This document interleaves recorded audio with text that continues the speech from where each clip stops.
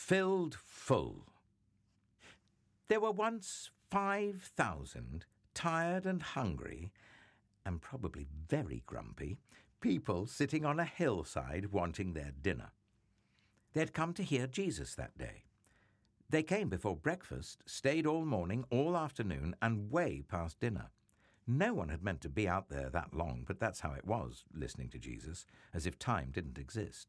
People could listen to Jesus for hours, and on this particular day, that's just what they did. But they hadn't brought enough food, and they couldn't just go and buy themselves a burger and fries to go, because, of course, they were in the middle of nowhere with no shops or restaurants. Besides, that kind of food wasn't invented yet. What would they do? Jesus' friends had an idea. Let's send everyone home for dinner. They don't need to go, Jesus said. You can give them something to eat. Did Jesus want them to travel all the way to town and buy food for everyone? Jesus' friends panicked. But we don't have enough money. What food do you have? Jesus asked. Go and see.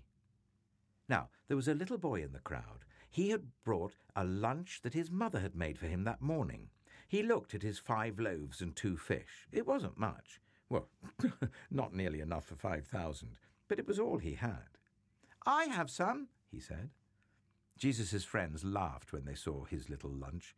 That's not nearly enough, they said. But they were wrong. Jesus knew it didn't matter how much the little boy had. God would make it enough, more than enough. Jesus said, Bring me what you have. And so the little boy gave Jesus his lunch. Jesus winked at the little boy and whispered in his ear, Watch. How in the world will Jesus feed everyone with just that? Jesus' friends said, because they thought it was impossible. But Jesus knew the one who made all the fish in the oceans. And Jesus knew the one who in the very beginning had made everything out of nothing at all. How hard would something like this be for someone like that? Jesus took the little boy's lunch, looked up to heaven, and thanked his Father. Then Jesus gave the little lunch back to his friends. As Jesus' friends started to hand out the food, do you know what? It was the strangest thing. No matter how much they broke off, there was always more, and more, and more. Enough for 5,000. Everyone ate as much as they wanted. Second helpings, third helpings, even fourths, until they were full, and still there were leftovers. Well, Jesus did many miracles like this. Things people thought couldn't happen, that weren't natural. But it was the most natural thing in all the world. It's what God had been doing from the beginning, of course, taking the nothing and making it everything, taking the emptiness and filling it up, taking the darkness and making it light.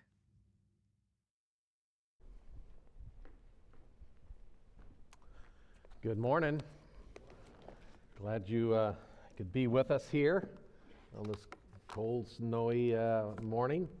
And I'm especially glad for our tech people who can do the live streaming. And welcome to those of you who are watching online and down at F3 as well. It's a good morning. If you are a guest with us, glad you're here. Glad you're joining us. At the end of this service, we have a gift for you right outside the doors here in the Welcome Center, so please stop by there. I'd love to greet you and to give that gift to you as well. Have you noticed that sometimes our best configured plans just never materialize? They get hijacked some way with those little interruptions of life. You're preparing a special meal for the family, and halfway into the preparation process, the electricity goes off.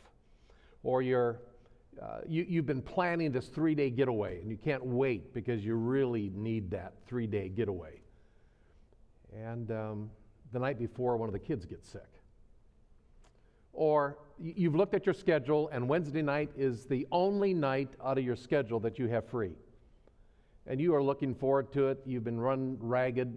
You get home, you find that easy chair. You're about to crack open that historical novel that you're right in the midst of, and all of a sudden the doorbell rings and unexpected company shows up.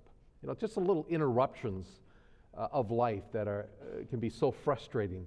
And you sometimes wish that you could just be on a deserted island all by yourself, just to vacate life altogether. Or at the very least, you want to unplug the phone, pull down the shades, lock the door, and for good measure, put a sign out in front of the door that says, "Rabid dog, stay away," something like that. Well, I think that might have been a little bit how the disciples must have felt. Take your Bibles and turn to me this morning to Mark chapter 6. Mark chapter 6. Mark chapter 6, verse 30, begins this way. The apostles gathered together with Jesus, and they reported to him all that they had done and taught. All that they had done and taught. Now, what's the context there? What were they doing? What had they done? What had they taught? Well, we'd have to go back to the beginning of the chapter in Mark chapter 6, verse 7. And we read that he had summoned the 12 and began to send them out in pairs and gave them authority over the unclean spirits. And verse 13 says, they went out and preached that men should repent, and they were casting out many demons, and were anointing many with oil, the sick people, and they were healing them. I mean, these guys were busy. They were involved in something that must have been extremely exciting. Sent out in pairs, and man, they were knocking them dead, or raising them up, whatever the metaphor might be. I mean, they were preaching their heart out. That demons were responding to them. They were casting them buggers out. They were healing people. I mean, they were busy guys. And Jesus, when they come back and they report all this stuff to Jesus recognized it's been a very, very hectic and busy time. So he's got a plan. He has a plan to help them out, to get the disciples away from the maddening cry. Look at verse 31. And he said to them, come away by yourselves to a secluded place. Some of your translations might say a deserted place, a solitary place, a quiet place.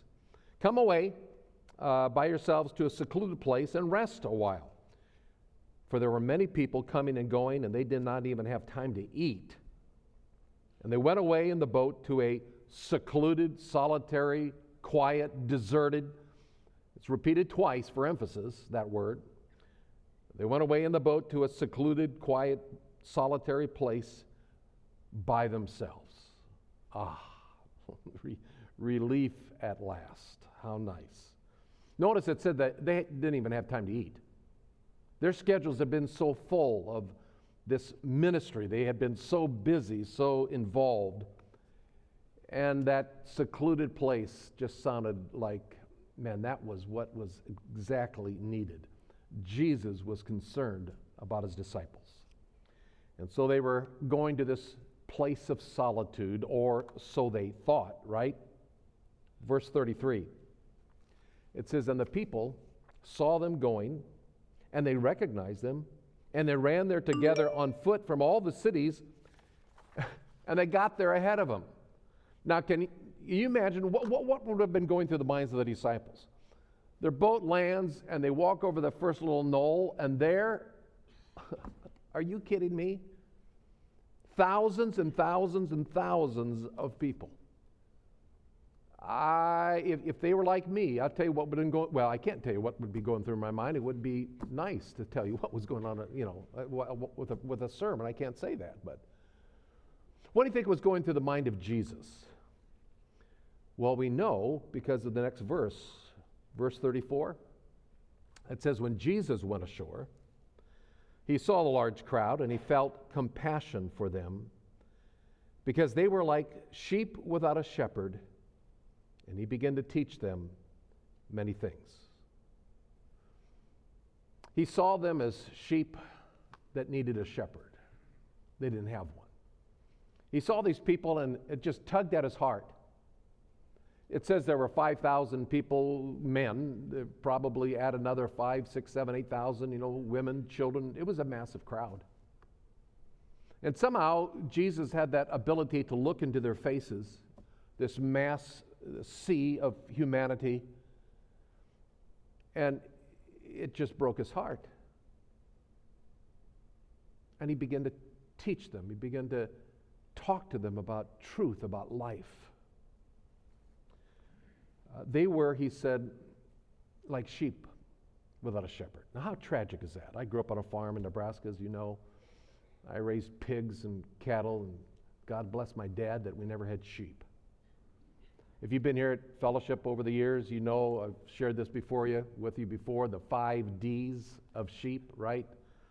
They're dirty, they're dumb, they're diseased, they're defenseless, and boy, are they dependent.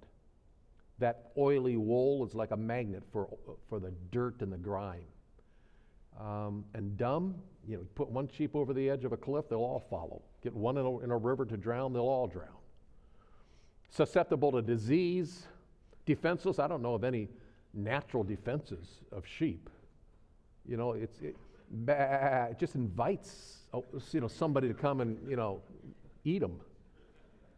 And dependent, they need a shepherd. And Christ looked out over these thousands of people, and he saw people who were dirty and diseased by sin, dumb and ignorant to the truth of God, defenseless against the ravenous wolves of false teachers. They were in such need of a good shepherd to depend upon. He saw people and their desperate need, his compassionate concern. And so Jesus' heart goes out to these people, and he teaches them. He teaches them. He doesn't think of his own needs. He cared for the people. Compassionate concern of Jesus. Now, in sharp contrast to this heart of Jesus is, of course, we're going back to the disciples again.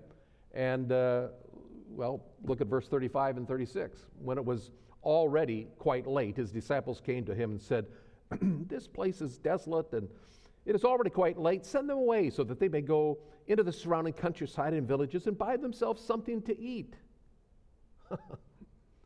Don't be fooled for a moment. This feigned care for these people. Jesus, it's if they would have had watches, it's getting a little late here. And don't you think it's time? They're probably hungry, as their own stomachs are roaring. Don't you think it's time to send them away? Shouldn't we be concerned about the people?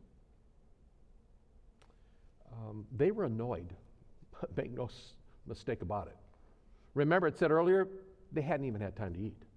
They were going to this place to get a little R&R, to be secluded, to find that solitary time, it said, by themselves. And now there's this thousands and thousands of people. They were peeved. They were annoyed. And they probably reacted exactly as I would have reacted. I think, Jesus, it's time to send them on their way. If what Jesus had been doing that day, preaching to these people, ministering to their needs when they should have been secluded in their solitary place, if that annoyed the disciples, well, what he said to them when they mentioned sending them away probably frustrated them all the more. Look at the first part of verse 37. He answered them and said, "You give them something to eat." Lord, don't you think it's time to send these people away? I mean, they're hungry, they need to go and get something to eat. And he said, "You give them something to eat." Now, all we have is the words. I don't know what the tone of Jesus would have been like. So it's only conjecture. He could have said with a twinkle in his eye, almost with a smile, "You give them something to eat." Or maybe it was just a flat look on his face, no emotion. He just said, "You feed them." Now, why did Jesus answer that way? What do you think was going through his mind? You feed them. Well, let's not forget, where had the disciples been in the earlier context? Man, they were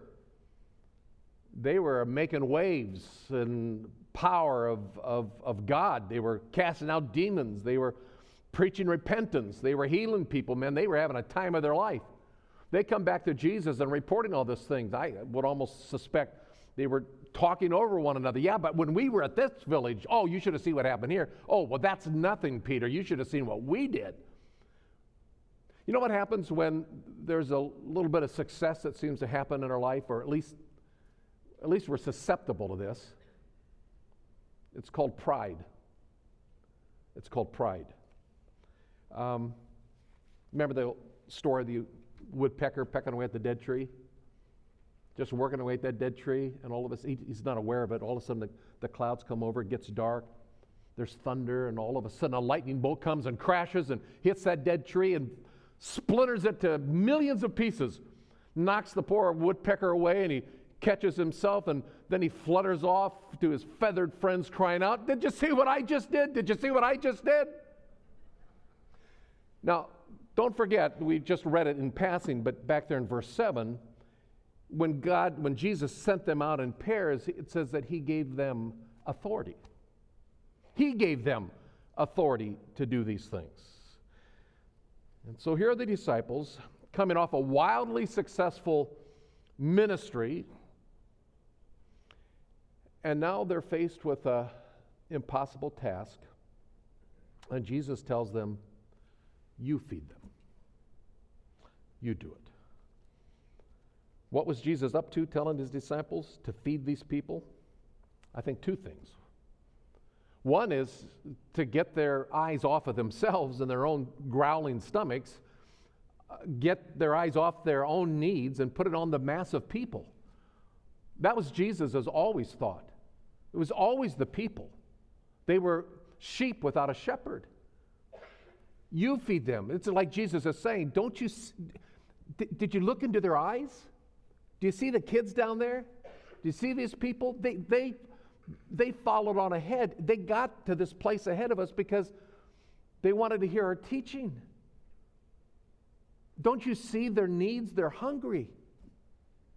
I think he wanted them to be aware that there's other needs just beside their own. But second of all, I think Jesus was trying to get their attention to say, don't you know who I am? I know you can't feed them.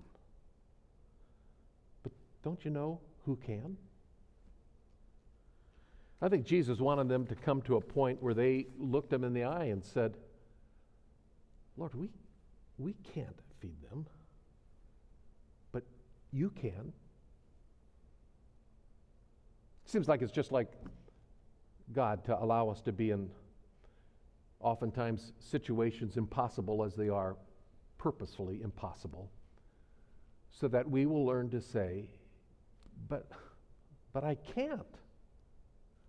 But you can. Unfortunately, that was not the disciples' response. We keep reading in verse 37. It says, and they said to him, shall we go and spend 200 denarii on bread and give them something to eat? Are you kidding me, Jesus? What do you mean, go feed them? We can't do this. And there was no, but you can afterwards. We can't do this. And again, we don't have the video of the look in Jesus' face, maybe the heavy sigh that he sighed. What we do have, starting in verse 38, is how he took charge. Let's keep reading that. And he said to them, how many loaves do you have? Go look. And when they found out they had those 5 loaves, 2 fishes, the little boy there that had that, and he commanded them all to sit down by groups on the green grass. They sat down in groups of hundreds and of 50s. Remember, it said on the green grass. He divided them up in groups of hundreds and 50s. Verse 41, and he took the 5 loaves and the 2 fish, and looking up toward heaven, he blessed the food, broke the loaves, and he kept giving them to the disciples to set before them. And he divided up the 2 fish among them all. And they all ate and were satisfied. Key word, all. They all ate and were satisfied. And it says they picked up 12 full baskets of the broken pieces and also the fish. And there were 5,000 men, including maybe thousands of others, who ate the loaves. Wow. There's Jesus doing what Jesus does. There's the good shepherd taking care of the sheep. He not only took care of them spiritually as he taught them and loved them and brought them to the truth of God, he sees their physical needs and he takes care of that as well. What a kind, compassionate Jesus. Unfortunately, it went right over the disciples. Let's keep reading. Verse 45.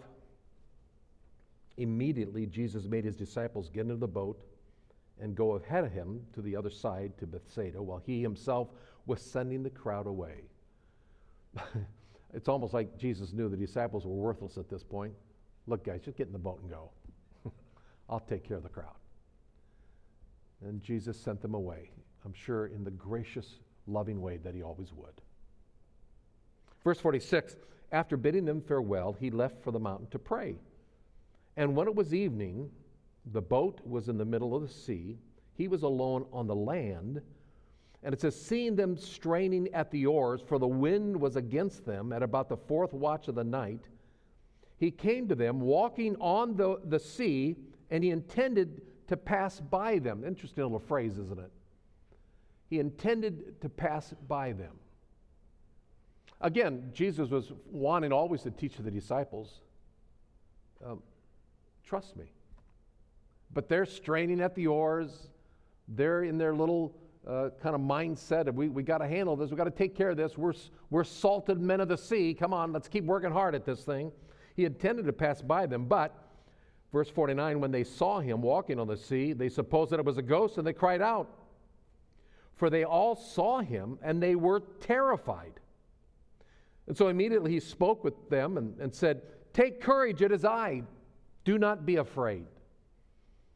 And once again, Jesus reveals his creative power, his compassionate concern. Notice how the disciples went from being totally terrified, though, to something else. Look at verse 51. He got into the boat with them. The wind stopped. And now it says they were completely, utterly undone, astonished, amazed. Completely terrified to now just being stupefied, just utterly amazed. Because verse 52 says, for they had not gained any insight from the incident of the loaves, but their heart was hardened. Very important. They had not gained any, and most of our translations will use the word understanding. I think the word literally has this idea of connecting the dots. That's, you could say. They had not pieced it together. They had not gained insight from what? From what had just taken place, the incident of the loaves. They gained no understanding, but their heart was hardened. Now, two questions arise. The first question is, what insight, what understanding should they have gained? It said they gained no insight. Well, what should they have gained? Well, they should have gained insight about who they were in the midst with, Jesus. They should have gained insight that this is the Son of God. Caleb last week preached from a previous passage in chapter 4 of Mark of the storm at sea. He's sleeping in the boat, remember? And peace be still, instantly calm. And that key question in chapter 4 was, who then is this, that even the wind and the sea obey him? That's the key question. Who is this? Well, they should have gained some insight from that story, but certainly when they saw 5 loaves and 2 fishes feed thousands of people, come on, guys, like, what gives here? This is the Son of God. Nobody can do this. This is the powerful Son of God. And not only that, just the whole setting of that feeding scene should have opened their eyes. He said he was the good shepherd. He saw the people like sheep. And it says he made them sit down in what? The green pastures. Psalm 23. What does it say? The Lord, Jehovah, is my shepherd, and I shall not want. He makes me to lie down in green pastures. Man, if these guys were thinking at all, good Jewish boys that they were, these passages in the Old Testament was filled with them of Messiah, the good shepherd. He makes his people lie down in green pastures. Another one in the prophets, Ezekiel, says, then I will set over them one shepherd, my servant David, and he'll feed them. He will feed them himself and be their shepherd. He's talking about the Messiah. I will make them and the places around my hill a blessing. And as for you, my sheep, the sheep of my pasture, you're men, but I'm your God, declares the Lord God. Their God does this. What insight, what should they have understood? What should they have pieced together? When they connected the dots, what should they have seen? He's the Son of God. We're in the presence of the Holy One. This is God. But their hearts were hardened. Why were their hearts hardened? That's the second question. What insight should they have gained? Well, this is God. But maybe the more important question is, why did they miss it?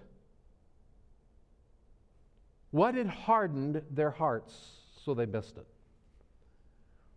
Now let's not forget the original problem that they were faced with.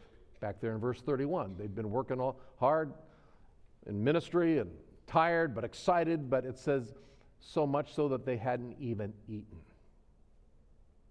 What was their problem? Well, they were hungry. They were tired. They were concerned about themselves was what the problem was. They heard the growling of their own stomachs, the ache in their own bones, the weariness of what they had just done for God, I will remind you. We did this for God. And they're tired. And they're self-centered. And it's always the case that self-interest will always displace the interests of the Savior. In spite of his own hunger and his own tiredness, Jesus spent hours ministering to the people, both spiritually and physically. And the disciples, well, as we see so often in the gospel accounts of the disciples, they're living their life, as someone said, cafeteria style, self-service only. It was a sad ending, was it not, to an incredible day. It begins with, a desire to get away to that secluded place, but man, the people and the excitement and the crowd that just wanted to get more of Jesus. And he teaches them, words from the Master, to sit on that hill and listen to Jesus again, and then to watch the miracle unfold. But such a sad ending when the disciples are terrified and then utterly astonished because they had gained no understanding over the incident of the loaves. There's a lot of applications I think we could have from this story, and all the good ones are about Jesus, and we could spend a lot of time talking about what we can learn from Jesus, but in our time remaining, I do want to share a few things about the disciples that might be equally instructive to us. Things like this. We can easily look to ourselves in pride instead of viewing ourselves as simply a conduit for his powerful working. A conduit for his powerful working. Look what we did, the disciples say. Look what we accomplished. They were all excited, and rightly so. They had cast out demons. They had healed people. They had preached knockout sermons and calls of repentance to these people, and they must have been wildly successful.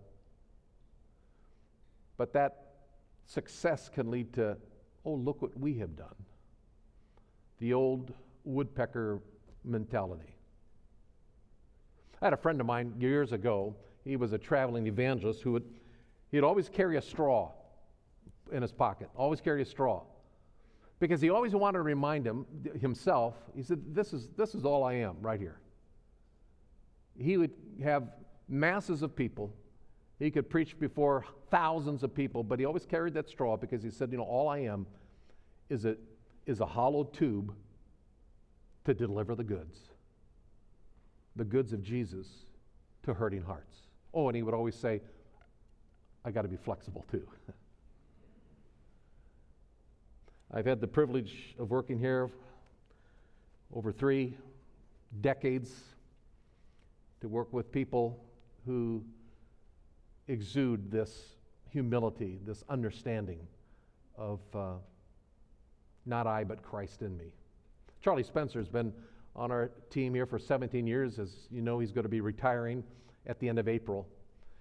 Charlie has impacted hundreds and hundreds and hundreds of children and their parents. You know why Charlie has impacted so many people? Because it's not about Charlie Spencer. Charlie knows it's about Jesus. That's all there is.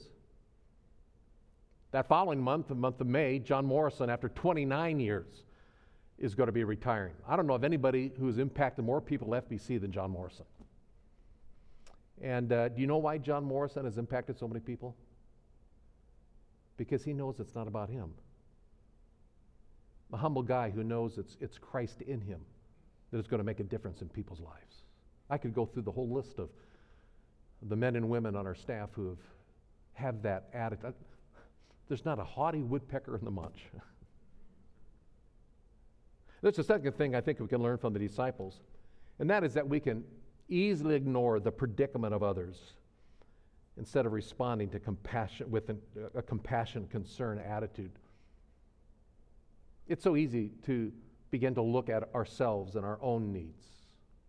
And when Jesus said, you feed them, and their response is, let them get their own food. It's pretty revealing, isn't it?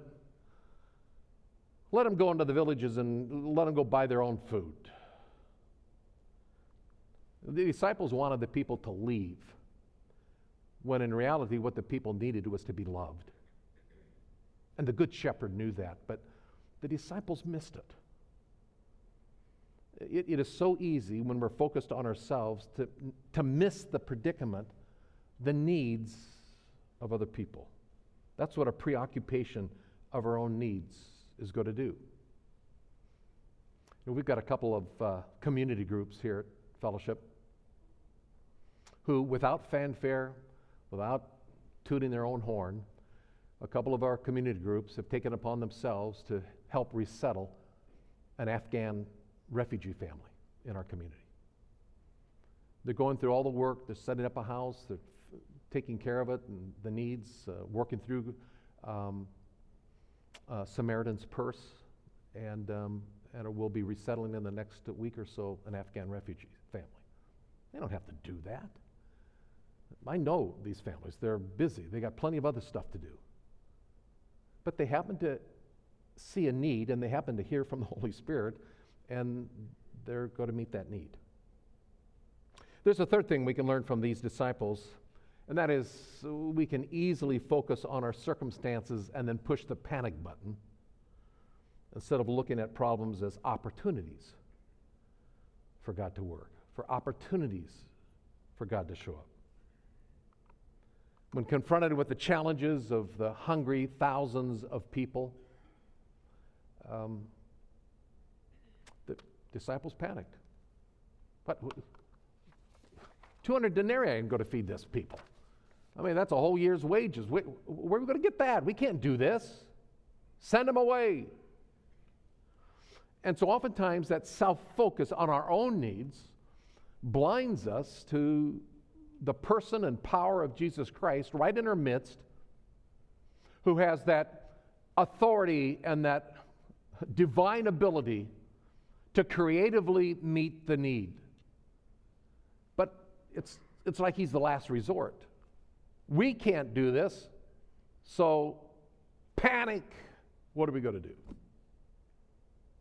How many times possibly does our, again, self-focus get us to lose sight of the presence and power of God? Or the opportunities to see God show up. An opportunity to help some Afghan refugee family or a missionary overseas, and yet you look at your own budget and realize that, well, there's some things I need or want, and it's just not going to fit into our budget. Opportunities to participate in a community group, but I just soon stay home and in that easy chair in front of the TV. I got to take care of myself. Missed opportunities to see the needs of others because we're blinded by our own. And maybe even more tragic than that, blinded to the ways God shows up all the time in our life. I mean, every day there's something that God is doing in our life and we can just be blind to it. And He still does it. He still shows up. The home that we live in, the food that we're eating, the clothes on our back, the friends that we have, the family, the situations of life, the many, many good blessings that we have, and we just kind of forget. What things have maybe happened to us this week that we could look back on, where if we really took a look at it to say, that was God. What impossible situations have you found yourself in where God is saying, you feed them, and you've backed away and saying, I can't, but you can, and then trust Him to show up. The call to love an unlovable spouse, I can't, but God, I know you can through me. The call to tithe when our resources are cut short, I can't, but you can. The call to befriend that unfriendly coworker, Lord, please, I can't, but I know you can through me. Our spiritual hearts can be hardened when we're focused on our own self and own needs, our own interests, and not the interests of Jesus. Leads me to a fourth thing that we can learn from these disciples. We can easily forget Jesus,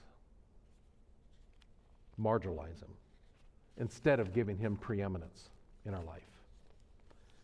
So easy to forget Jesus. I think it's one of the most frustrating things in my spiritual walk. Been a Christian ever since I was a little kid. 60 plus years. I forget more than I remember, it seems like, about what God has done in my life. It's easy to do. I was reading the other day from that wonderful 19th century Baptist pastor, Charles Spurgeon. It's worth a read. It's worth a listening to in his devotional morning to evening. So I wanted to share it with you in that kind of old Victorian language of 150 years ago. It touched my heart. He said, it seems then that Christians may forget Christ. There could be no need for this loving exhortation if there were not a fearful supposition that our memories might prove treacherous, nor is this a bare supposition. It is, alas, too well confirmed in our experience, not as a possibility, but as a lamentable fact. It appears almost impossible that those who have been redeemed by the blood of the dying Lamb and loved with an everlasting love by the eternal Son of God should forget the gracious Savior. But if startling to the ear, it is, alas, too apparent to the eye to allow us to deny this crime. Forget Him who never forgot us? Forget Him who poured His blood forth for our sins? Forget Him who loved us even to death? Can it be possible? Yes. It is not only possible, but conscience confesses that it is too sadly a fault with all of us, that we suffer him to be but a wayfaring man, tarrying but for a night. He whom we should make an abiding tenant of our memories is but a visitor therein. The cross where one would think that memory would linger and unmindfulness would be an unknown intruder is desecrated by the feet of forgetfulness. Does not your conscience say this is true? Do you not find yourselves forgetful of Jesus? Some creature steals away your heart, and you are unmindful of him upon whom your affections ought to be set. Some little bit of earthly business engrosses your attention when you should fix your eyes steadily upon the cross. It is the incessant turmoil of the world, the constant attraction of earthly things, which takes away our soul from Jesus Christ. And while memory too well preserves a poisonous weed, it suffereth the rose of Sharon to wither. Let us charge ourselves to bind a heavenly forget-me-not about our hearts for Jesus our beloved. And whatever else we let slip, let's hold fast to him. Words that are as good today as they were 150 years ago. The Apostle Paul said, take every thought captive to the obedience of Christ. One application of that is remember what God has done. When Moses was leading the people into the promised land after 40 years of wilderness wandering, Deuteronomy 8 says, this charge by Moses, when you enter the land to possess it, and all these good things happen to you, and you build your homes, and you fill your stomachs with all the food and all the wealth and everything, don't forget Jehovah, he says. Remember the Lord, because we are so prone to forget. Well, one more thing that we can learn from the disciples. It's a positive statement. More, we can trust Jesus and experience his blessing, or we can forget him, do our own thing, and go hungry. That's a choice we make every day. Live dependently upon him as the sheep that we are. And as we do, experience the basketfuls. You know, how many basketfuls were left over when Jesus did the miracle? Remember what it said? How many were left over? 12. How many disciples were there? 12. You think Jesus wasn't making a statement? You guys are hungry? Well, here's a whole basketful for you. And I love just how Jesus took over there in verse 38 and through 44 and the results of this bountiful blessing. As one wag put it, where God guides, God always provides. As Paul said in Ephesians 3, he is able to do far more, exceeding abundantly beyond that we could ever ask or think, according to the power that mightily works within us. It's the way God does things. And Christ demonstrated that compassionate concern for the sheep without a shepherd. And he met that need in his power, in his grace, in his mercy.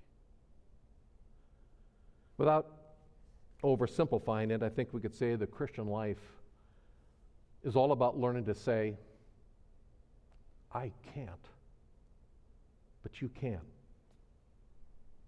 And turning to him and experience then the basketfuls of blessings. That's the Christian life. God delights to give us basketfuls of blessings when we say, I can't, but man, I know you. I've been in the boat. I've seen what you do. Well, I got a world full of I can'ts, but I got one God who's an I canner.